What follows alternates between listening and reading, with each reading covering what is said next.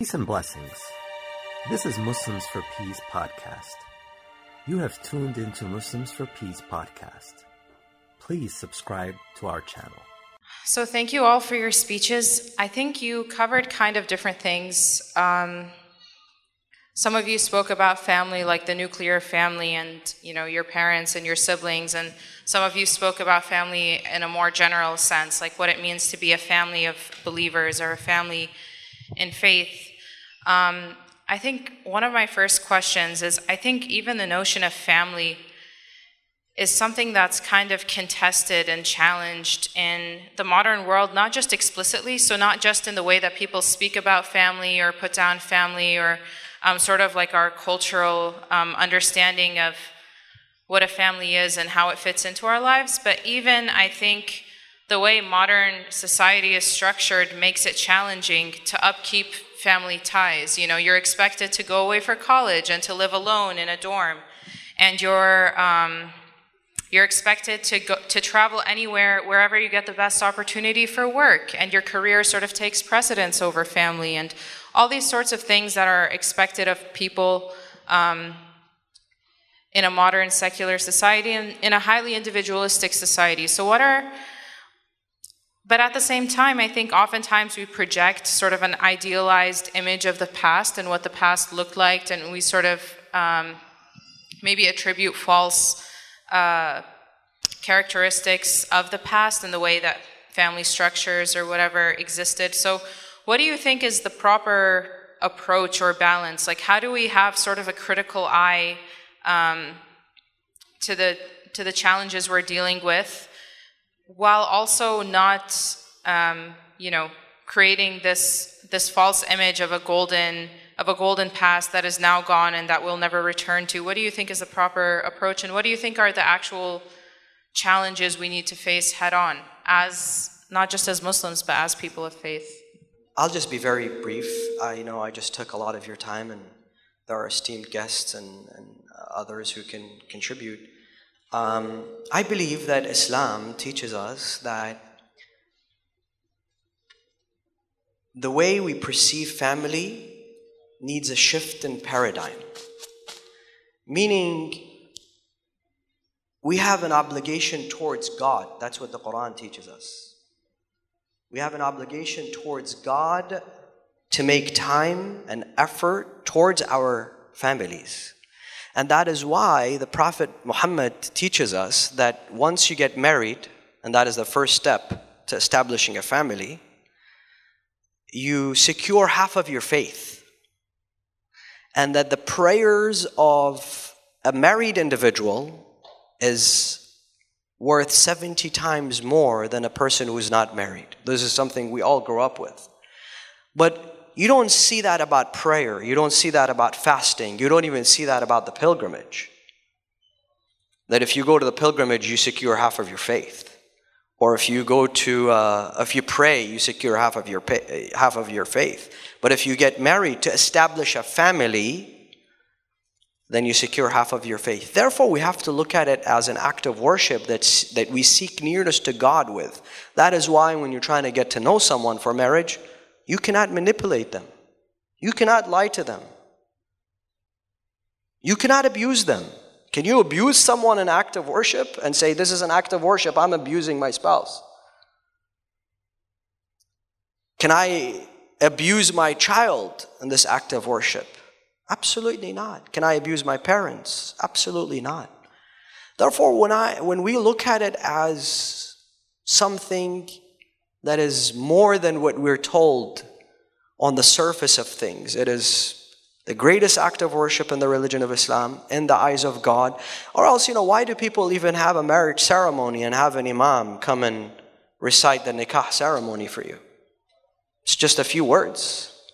Because in those words, we say that from now on, from this moment onwards, God is going to be the witness to this union, and we can't run away from His eyes. We can't run away from His supervision. So I believe once we understand family in that sense, then we go out of our way to make time, and there is no family whatsoever, and that is part of the Quran, without challenges. And The professor spoke of the story of Joseph. That's why is the story of Joseph so detailed in the Quran?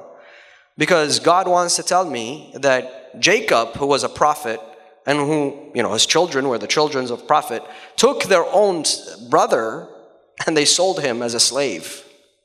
So no family is spared of tribulations and tests and ups and downs. What allows us to navigate through those troubles, whatever they may be, whether now you're away at a dorm, or there's poverty, or there's illness, or what allows us to navigate is love and forgiveness. Without those two things, no family will survive. Every family will break. That is why Jacob forgave his sons. Joseph forgave his brothers. And that is the message that I take away from the Quran. Thank you.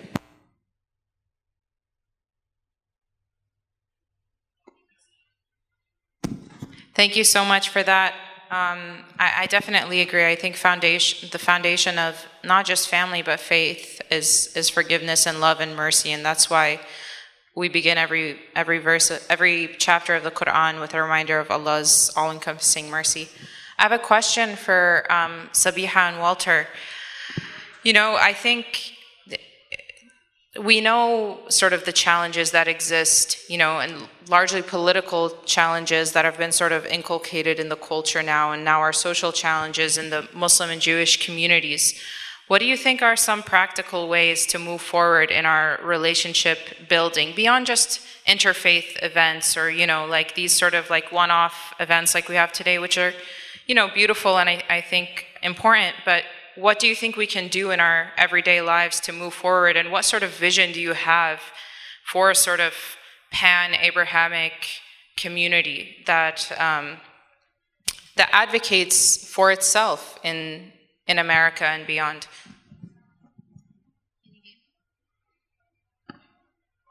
Can you hear me now?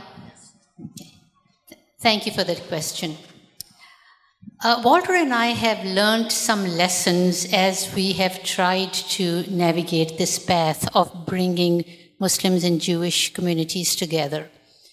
And the first one is that we are Americans first. And whereas the Israeli-Palestinian conflict matters deeply to us, we live here, not there.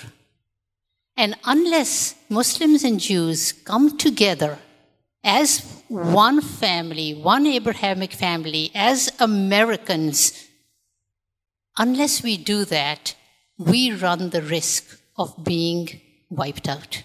And I'm not kidding when I use these strong words. We saw what happened on January 6th. That was just the prologue of worse things to come. We've heard President Biden's remarks about democracy being at stake.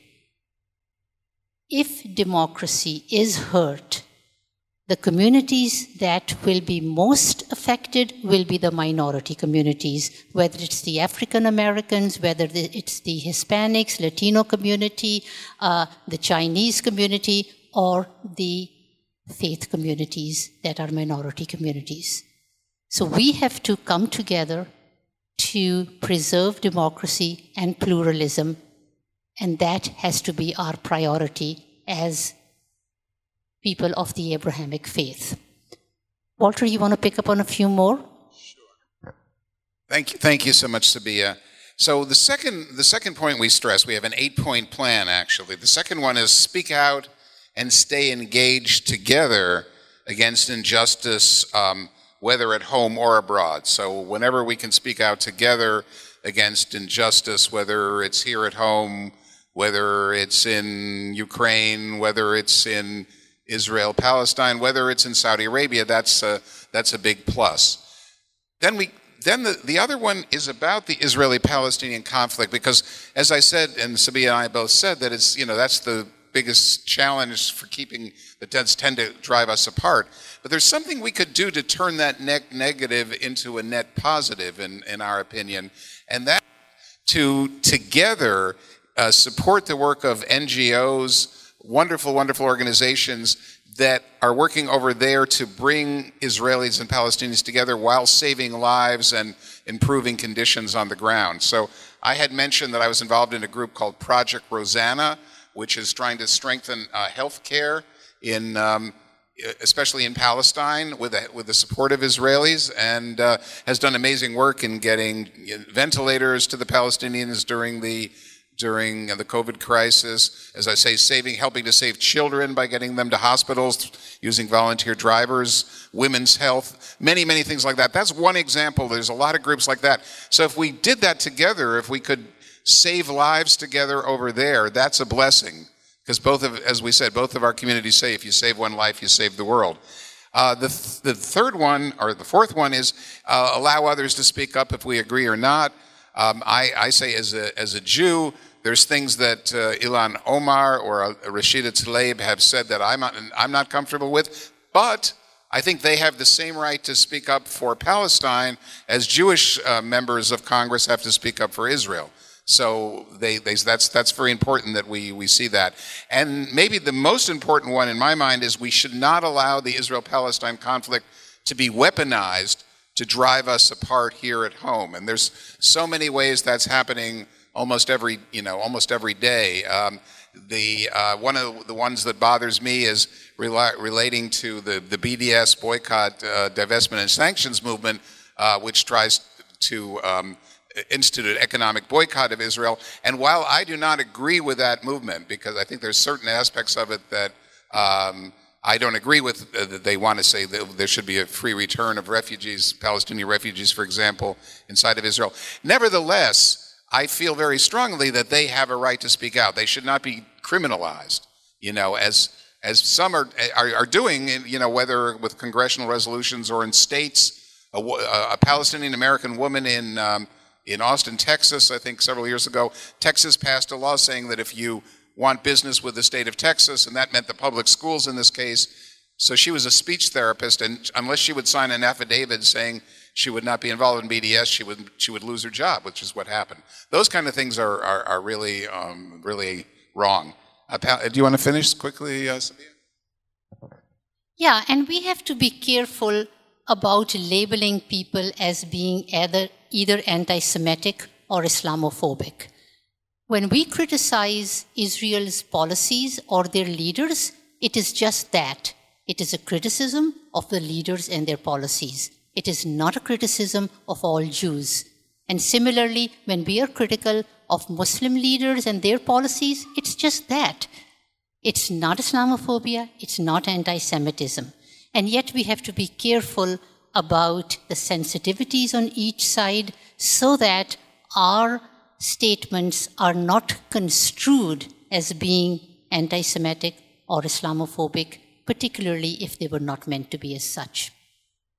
Thank you so much. Yeah, absolutely. And I think both of your comments sort of point to me to sort of the absence of real political leadership, across the board that we have. Like, I think politics, at least in an Islamic ontology, is like, you cannot separate ethics and akhlaq and sort of spiritual uprightness from leadership. Like, to be a political leader, it means to act in the correct, the morally upright way in every situation. And I think right now we're in a place where all of our communities are sort of bereft of real leaders. And this puts us in a tough spot because those are the representatives of the community, and and the community just becomes confused because it's like, oh, well, what do we do with this if there isn't true Islam, there isn't true Judaism being practiced at that level? How do we grapple with that? It's a really difficult thing. So thank you both. Professor Cole, you deal with the pre-modern Islamic tradition, among other things, in your scholarship. And I think there's a lot of interesting things that happen when you go into the tradition. You have sort of what I described earlier, this tendency to, paint a rosy image of the past. You also have sort of what is considered progressive, or like the postmodernism, is really critical of the tradition and is really anti-hierarchy and anti-structure and anti these sorts of things. What do you think should be the role of looking at the pre-modern tradition? What do you think we have to learn from history, and how do you think we should be engaging with these texts and engaging with tradition and with the way things were, and what do you think that should do in informing how we think about structuring our communities and our families going forward? Do you think there's an overemphasis on tradition? Do you think we don't engage with tradition enough? As a historian, how do you think about the role of history in shaping our lives? Well, that's a big question. Thank you, Sarah. What I would say is that as historians today practice the discipline, history is about context, it's about change over time, and it's about causality. So it's not an ordinary way of thinking. You actually have to learn how to think this way. And I think the virtue of thinking in this way is that you begin to see which parts of history are more fluid and subject to change over time, and which are more perduring and more structural. And then you get a sense of maybe how to adapt these texts. And all of the great world religions really are based on texts that are over 1,000 years old, in some instances 2,000 years old. And obviously, it seems to me, as a historian, it could not be envisaged by the authors of these texts that people would never change, that the details and the minutiae of everyday life which crop up in these texts, in the Hebrew Bible, in the Gospels, in the Bhagavad Gita, in the Quran, that those are what is important. It seems to me that from a historical point of view, what's important is to put your finger on the causality and to say, why is this voice, which is represented as the divine voice, why is this voice telling us this? And if you concentrate on the why questions rather than how, or rather than the details, then I think you get a hold of something that is perduring. And I think the kinds of things we've concentrated on here today about family and Sayyid Qazvini's talk about the conundrums that the modern family can face, it emphasizes the degree to which those aspects of these ancient texts still have wisdom to share with us. So that's how I'd try to answer your question.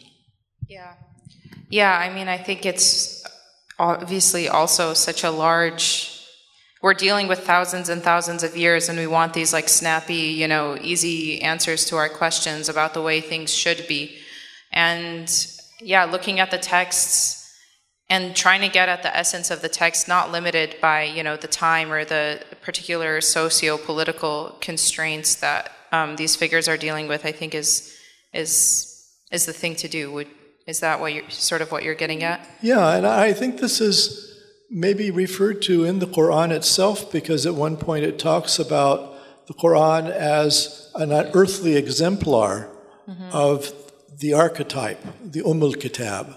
Yeah. And so it's those things in the Quran which are archetypal, which address ideals that I think it was intended to convey to humanity. Yeah.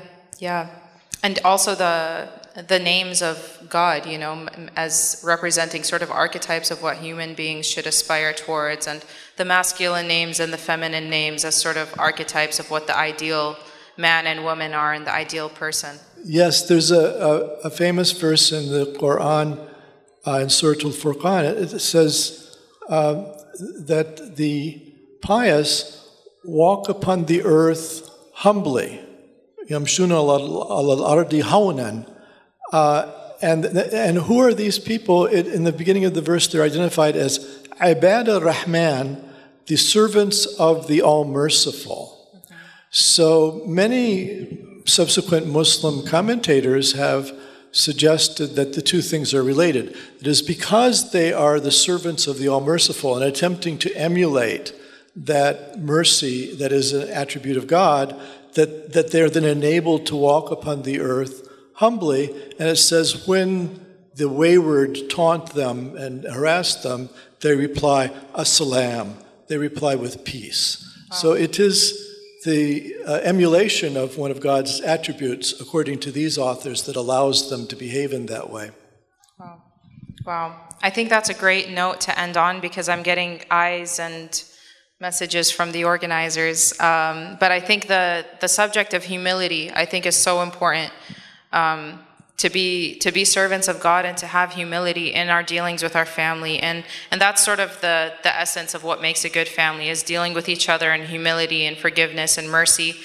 And so I pray that God enables us to build humble, forgiving, merciful, righteous families among our spouses, our children, our parents, our close of kin, and among each other as believers in one God. And may He unite us all in His eternal mercy and love in the hereafter, inshallah. Thank you so much to everyone for attending. Thank you so much to our speakers. I learned so much listening to all of you today. It was truly a pleasure. And I will invite Sajida Haji, who's a Muslims for Peace volunteer and member of the executive board, occupational pediatric therapist, and mother of two, to close us out with the raffle winners, inshallah. So thank you again, and thank you again to all of you. This has truly been a pleasure.